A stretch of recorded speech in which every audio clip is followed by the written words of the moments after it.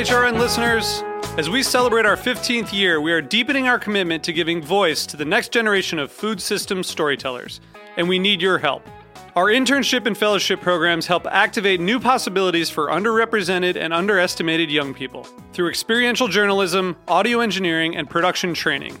Through these unique programs, HRN helps food equity stewards build essential workforce readiness skills that expand their potential and foster economic mobility. Please consider supporting these critical programs. And with a minimum donation, you can be entered to win a dinner for two at an amazing restaurant in one of 8 cities and tickets to a concert at a great venue in one of those cities. We have incredible partners across the country who have donated, as they also share our passion for helping to educate the next generation of food systems storytellers. Check out heritageradionetwork.org/15 to donate and enter to win today. That's heritageradionetwork.org/15 to donate and enter to win today. And make sure you donate before March 31st. Thank you.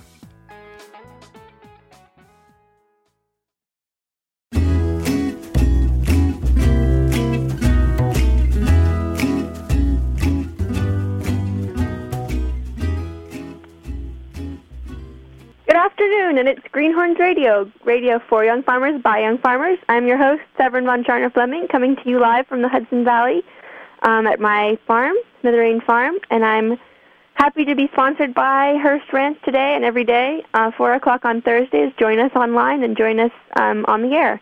Today I'm joined on the air by Annie Novak from the Rooftop Garden Project. Annie, are you there? I am. Hello. Good afternoon. Hello. Good afternoon. Thank you so much for coming on the show today. Well, how's that? Thank you so much for coming on the show. I wanted to get started right away, filling in everybody who doesn't already know about you and your Rooftop Garden Project, about who you are and what you're working on right now. Great. As you mentioned, it's Rooftop Farms is the name of our farm. Ben Flanner and I run the farm right now. It was put together by Good Green, a green roof installation company based out of New York, and we are 6,000 square feet of rooftop space on a rooftop in Greenpoint, Brooklyn. So, Annie, maybe you could explain to those of our listeners who are not yet plant people how you became awakened to your own love of plants, which really now propels you to be such a passionate spokesperson for the plant kingdom and the food world. Can you explain that process to them? Absolutely. As you said, I didn't grow up with an agricultural life at all. We actually grew up on a pretty basic diet of the same 3 meals every day. So there wasn't much in my life about food or plants. I was always outside, but more in the imagination part of outside than actually playing with plants. When I went to school, I ended up doing a lot of work in fair trade. I love to eat chocolate, and I ended up in West Africa for spending some time at the University of Cape Coast. And when I was out working in the field, doing my field work with these wonderful female farmers, I realized I didn't know enough about plants to actually tell the whole story of chocolate, because when you talk about it as a commodity, you're only really talking about the packaging and what it is that I was buying. But what was so interesting about it and what kept the food so separate from its source was actually the way it was grown. And particularly a tropical food that me as a Chicagoan at the time, or a New Yorker, was buying, like, the distance was really huge. So I got really curious, and it was one of those things where the more you learn, the more you realize you know very little about what you're doing. And so from there, it was just anything I could learn about plants or the soil or the way people take care of plants in the soil or the way the soil and plants take care of us. It got me going. And from there, I became more and more interested in food itself. And as a lifelong vegetarian, the connection with plants for me was really, it was necessary. Like, I need to know what's nutritious for me. I need to know how to take care of myself. And a lot of that comes from knowing where vitamins and nutrients come from in plants, and that comes from understanding the soil as well. And if you don't mind me asking, what's your favorite kind of chocolate? My favorite kind of chocolate? I think it varies. It sort of depends what else I'm eating. But I just found a wonderful chocolate company based out of Seattle called Teo, and they do really clever combinations of really high-quality beans mixed with things like breadcrumbs, or they had one with cayenne. So I've been enjoying their bars recently, and they're well-produced, that's produced fair trade as well. Yeah, I haven't done exhaustive survey data, but I do suspect that chocolate is the kind of energy-dense food that many, many young farmers rely on to get through those early entrepreneurial years. I think it's the one thing that breaks all locavores. You can eat locally as much as possible, except for chocolate. Yeah, I think we have a pretty good consensus on that. Now, so there you were. You fell in love with Theobroma cacao. You were in West Africa, and you then decided to learn as much as possible about plants. What did you do next? So I returned from West Africa, totally changed person in many ways. I think it was one of the first cultures I had lived in where I went not knowing the language, and so I felt, I had to figure out new ways to communicate. I had to learn I had to sound stupid for a very long time, actually, because I was learning really basic Bantu. And, West Africa just in many ways is dramatically different from the way I was living in New York. So I came back and took everything that I had seen, which is really different from what I had read, and applied that to learning more about my local food system. And I think that was just sort of because that's what I had. Like, I didn't have time to leave New York again. And then shortly after, actually, my father passed away, and so I decided to stay in the States rather than going back abroad and continuing to study chocolate. So I wanted to stay close to my family.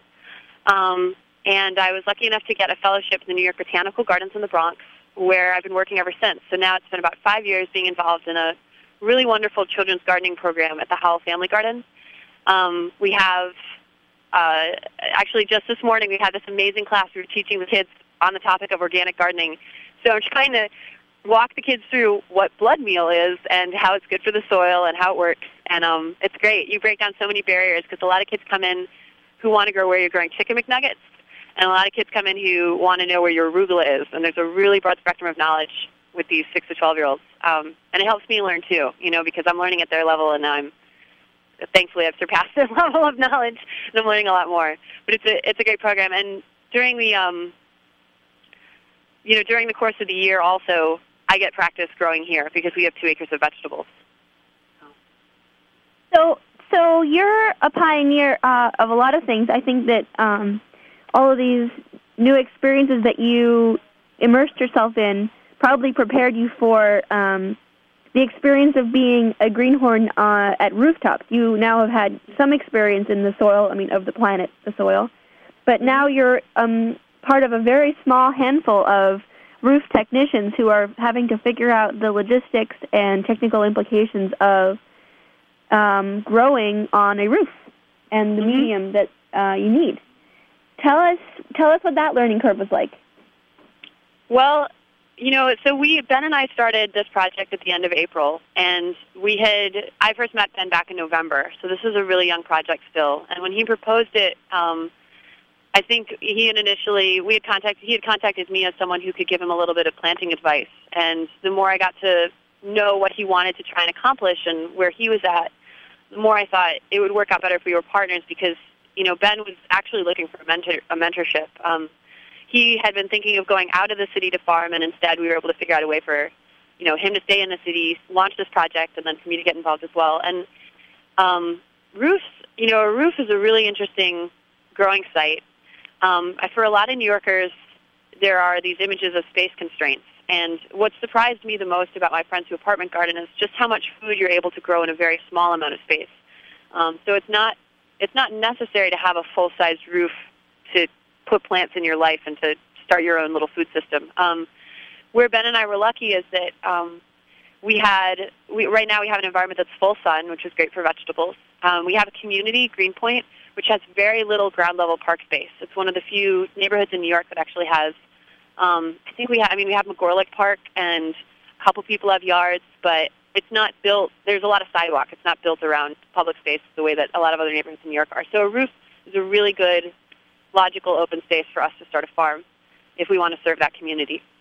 And what have we learned so far? It's been fascinating. We actually started the project thinking that the roof would be very difficult to us, that the soil would be too shallow, that the sun would be too hot, that the plants would be blown over by wind. But surprise, surprise, plants are enormously resilient, and we've actually had a really successful bumper crop, thanks both to the heavy rains in June and also to the fact that as the plants grow on the roof space, they're acclimating really well. So they have very thick stalks. Yeah, and I would imagine that you would get great heat for your tomatoes with all that urban heat island effect. Exactly. Great for the tomatoes, not so good for the cucumbers, but we're figuring it out. Yeah. So here you are, and you're suddenly an activist in this rooftop gardening movement, but you haven't lost your allegiance to the soil of the earth yet, have you? No, not at all, and I'm really glad you brought that up. I primarily am concerned about the relationship between people and food, and any space and any project that allows me to talk to people about how what you eat deeply affects the place you live, I'll talk about it, and I'll work with whatever I have. And the rooftop, as I mentioned, has been great because the community of Brooklyn and the people we've been working with are desperate for this knowledge. People, in Brooklyn, they love to cook, they love to eat well, and now we're finally making the connection. People also care very deeply about the way their food is grown and the quality of it, both for their own health's sake and for the fact that I think more and more people are aware that agriculture in America is kind of illogical. And so anything I can do, right now it's the Rooftop Project. The past 5 years it's been taking kids from the Bronx and bringing them up to the botanical gardens and the family garden. I've done, for a number of years now, I've run a program called Growing Chefs, which takes food education from field to fork. So we do basic planting projects, and then from that we grow our own food to cook with later on in the session. I've done a lot of work with schoolyards, taking schoolyards and reclaiming the land that's been, it has a lot of lead in it or there are rat problems, and making edible food to supplement cafeteria food within the schools. And that stuff is all deeply important. I maintain a mentorship with a farmer in Union Square through the Green Market program, and the woman that I work with, Kira Kenny, is absolutely fantastic organic farmer, and her advice is something I would never want to lose. So, yeah, wherever there's something to grow and I can show people how to do it, I'm there. The rooftop is awesome, but it can happen any place. Well, I hope you keep doing it. We have to now make a station break and announce our sponsor. Thank you very much to Hearst Family Ranch for sponsoring this show. I am Severin von Turner-Fleming, your host for Greenhorns Radio every Thursday at 4 on Heritage Radio Network. And we're very glad to be here. And now we'll go to music.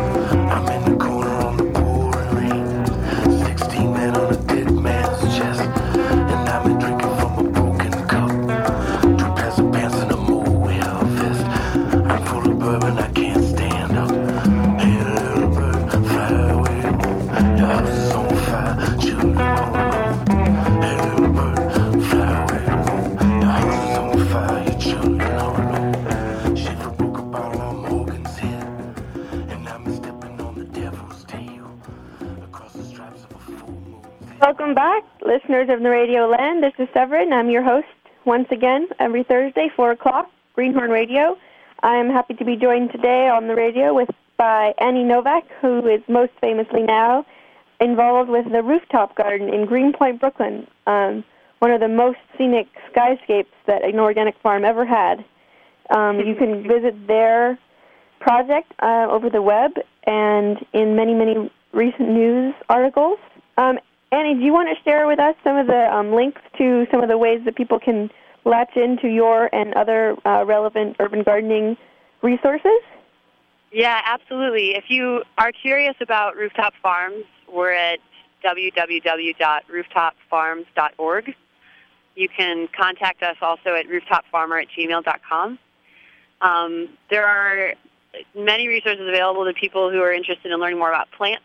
I personally recommend organizations like Just Food. They do a lot of great work within the city, connecting people to CSAs. I recommend simply visiting farmers markets and getting to know your local farmer. A lot of those people may or may not have websites or email addresses, but they're happy to talk. Programs like the New York Botanical Gardens up in the Bronx. We have a 2-acre vegetable garden. You're welcome to visit any time, the Howell Family Garden. And the exhibit this summer is actually on edible gardening. farmers in particular, this is where Severin's beautiful book comes in handy, which I was actually reading last night for the third time in a row with the list of good resources.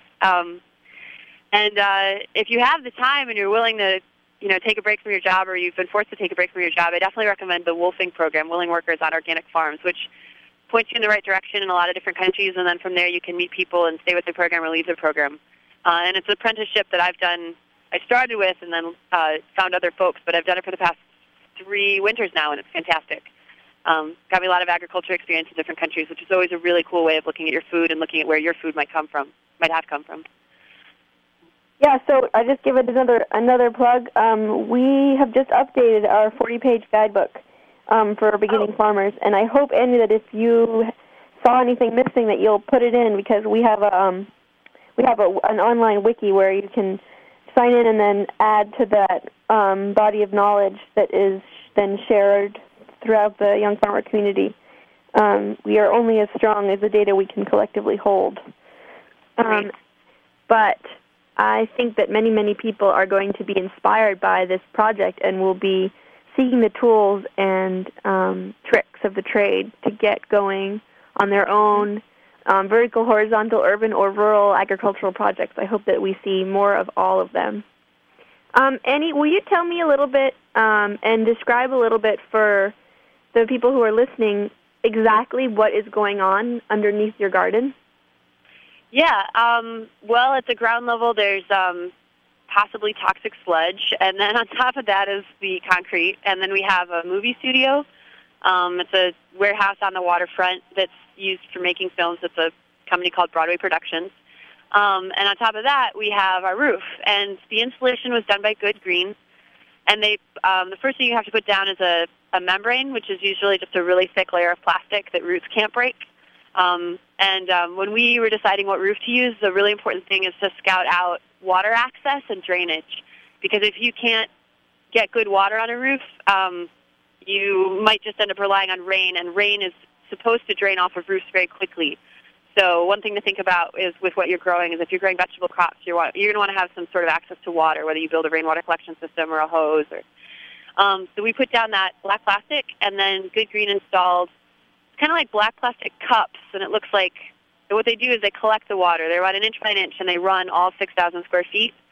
And on top of that is 2 layers of felt, and the felt acts kind of like a paper towel. It sucks up the moisture, and it retains it. And then on top of that, we were told by an engineer, which you also have to have before you put anything on your roof, please, but we were told we could have 6 inches of soil.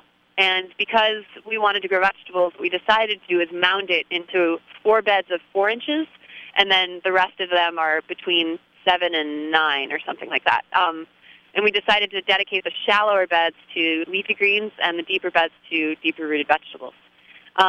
The soil mix is 50% expanded shale and 50% compost, so it's a lightweight soil designed to sit on a roof well and to be, it lets water drain easily. And then from there, we just put the seeds in. So it stretches across the whole roof in 16 rows, and we built it to run like a farm. The only thing we can't do is get like a big tractor up there and actually till, but I wouldn't really be into tilling anyway, so we're good. What about we just dug up our field with a broad fork, and yesterday I punctured my irrigation tube twice. I worry that with plastic underneath the whole thing, you would be in danger of puncturing the critical barrier layers. Is that a concern? Well, what we're working with has, as I said, it has that double layer of felt, and it's actually a lot trickier than you would think to stake through it. We've been putting up 6-foot tomato stakes recently to protect those poor guys against this huge wind that comes out from under the Williamsburg Bridge and just batters us. And when you put gentle pressure on them, you can feel when they hit that layer because there's a little bit of give but no pop. And the felt cloth stops you usually from breaking through the plastic. Wow, but you can support a 6-foot stake with the soil that you have? Yeah, I mean the soil holds very well. It doesn't turn into mud. The structure, because of the rocks and stuff that are in it, the integrity of it seems to be pretty good. And we've had a lot of heavy rain, and the rows have stayed in very tight mounds. I think over time, as more organic matter, like the dead roots and what have you, is added to the soil, it'll change. But right now, no, it's been fine. If you stick the stake straight in, it's been staying straight up with very little wiggle. Okay, so here's a big meta question for you. If our mission as young agents of change in our world, in our food system, and in the grand project of rebuilding America, yes. It does feel like these rooftop gardens are going to increasingly revolve around the idea of local food production, and they will be magnets for community-based organizing, and they will be attractants of butterflies and happy-faced children, and are definitely should be included in the strategic plan for how we reclaim urban and post-industrial areas. What else do you think is really critical for people like yourself who are getting involved in these kinds of projects? Also, what jumps to mind is these urban nurseries and places where people are propagating plants for others to use. What are some? What would you envision in an ideal America that would exist at a state or federal level to support the kind of work that you're doing?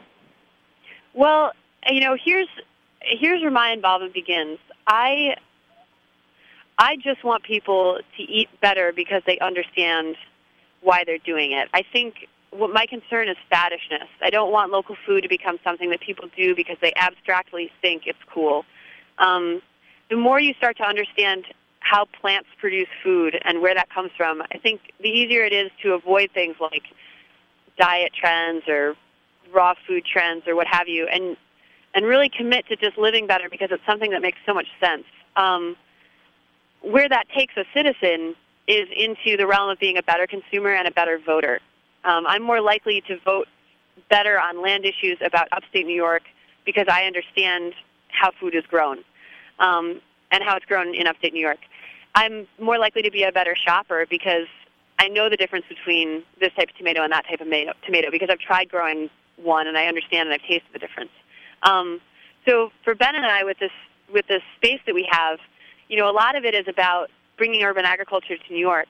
But we, with our small space and with our large demand, can't feed everyone who's hungry for this.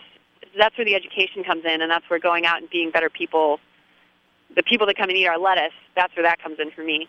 On a state and federal level, it's so it's so deep and entangled, Severin, that I'm not even sure where to begin with that.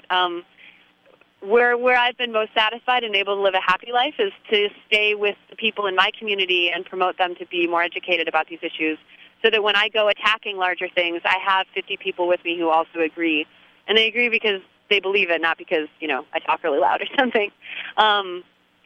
Ultimately, well, and they believe you because you feed them. I mean, I feel like there's something so compelling. It's like I've got something to say, but you don't have to believe me. You can just see it from the health of my face and from the cookies that I'm offering you, or maybe not the cookies, but the kale that I'm offering to my community that I don't only mean well, but I do well by the place that I live in. And I feel like that's something that having that. Well, you've got a pretty beautiful podium up there, but you're showing leadership by your commitment to the plants. Exactly. Yeah, exactly. I've tried very hard since the whole point of learning about food for me was going back to very basic logic of living. I mean, plants take care of us if we take care of plants. And I think as long as that's something that people can buy into because they're witnessing it happening, then, you can't go to illogical places like our agricultural system has gone. Everyone understands that. And it's really the distance between people and where their food comes from that's causing this mess, So the closer we can bring them, even if they own one tomato plant, but then the rest of the tomatoes they buy, echo that one commitment, then, it'll work out. It'll echo out. And all the state and government has to do is respond to that. I mean, all they have to do is respect that and respond to that. And I think we're creaking in the right direction. It's still a small market. I mean, the organics market is still super tiny, but we're pushing. We're pushing. It's only been maybe 65 years of a really big mess, so we can undo that. Well, everyone, we're coming to the end of our session, but it does seem like farming and gardening and just careful observation and care of a little plant can change your life and your whole perspective. And don't take it from me. Don't take it from Annie. Go try it for yourself. It's not too late this year. You can always grow radishes, and you can grow them on just a windowsill, and you will perceive one of nature's great joys. Annie, will you mind telling folks about your work days? I'm sorry? Don't you have a work day and yoga sessions? Yes, thank you. I do. Rooftop Farms, if you check the website at rooftopfarms.org, we will post a way to get a hold of us if you'd ever like to volunteer. We've been doing it on Sundays, usually from about 9 o'clock in the morning until 4 in the afternoon, and that runs parallel to our market, which is 10 in the morning until 4 in the afternoon. So whether you'd like to actually learn how to plant something or you just like to eat something that somebody else planted, you're welcome to it. And I offer a free workshop at 2 o'clock every week, and I'm absolutely committed to the idea that this knowledge is something that should be free and shared. There's plenty of opportunity for me to charge money in other places, but if you'd like to come and join us on the roof, I will teach you everything I know with great joy. And sometimes we do also have yoga classes, because you can't run a hippie urban farm without a little yoga.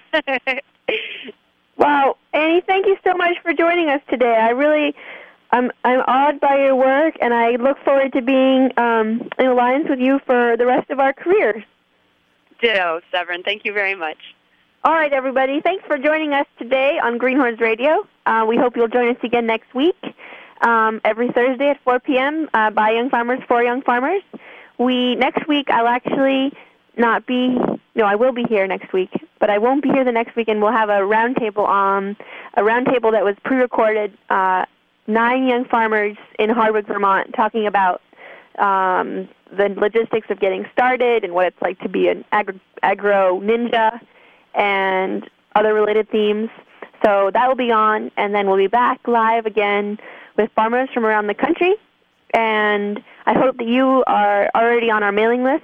If you're not, please go to www.thegreenhorns.net. We are glad to be hosting many young farmer events, mixers, seed swaps, and we're planning something still pretty secret, but it's going to involve watermelons. So please, please, please stay in the network. If you're a young farmer or an aspiring farmer, get a move on and bring all your friends on board. Get your savings account started and keep in touch. Thank you so much. Bye-bye.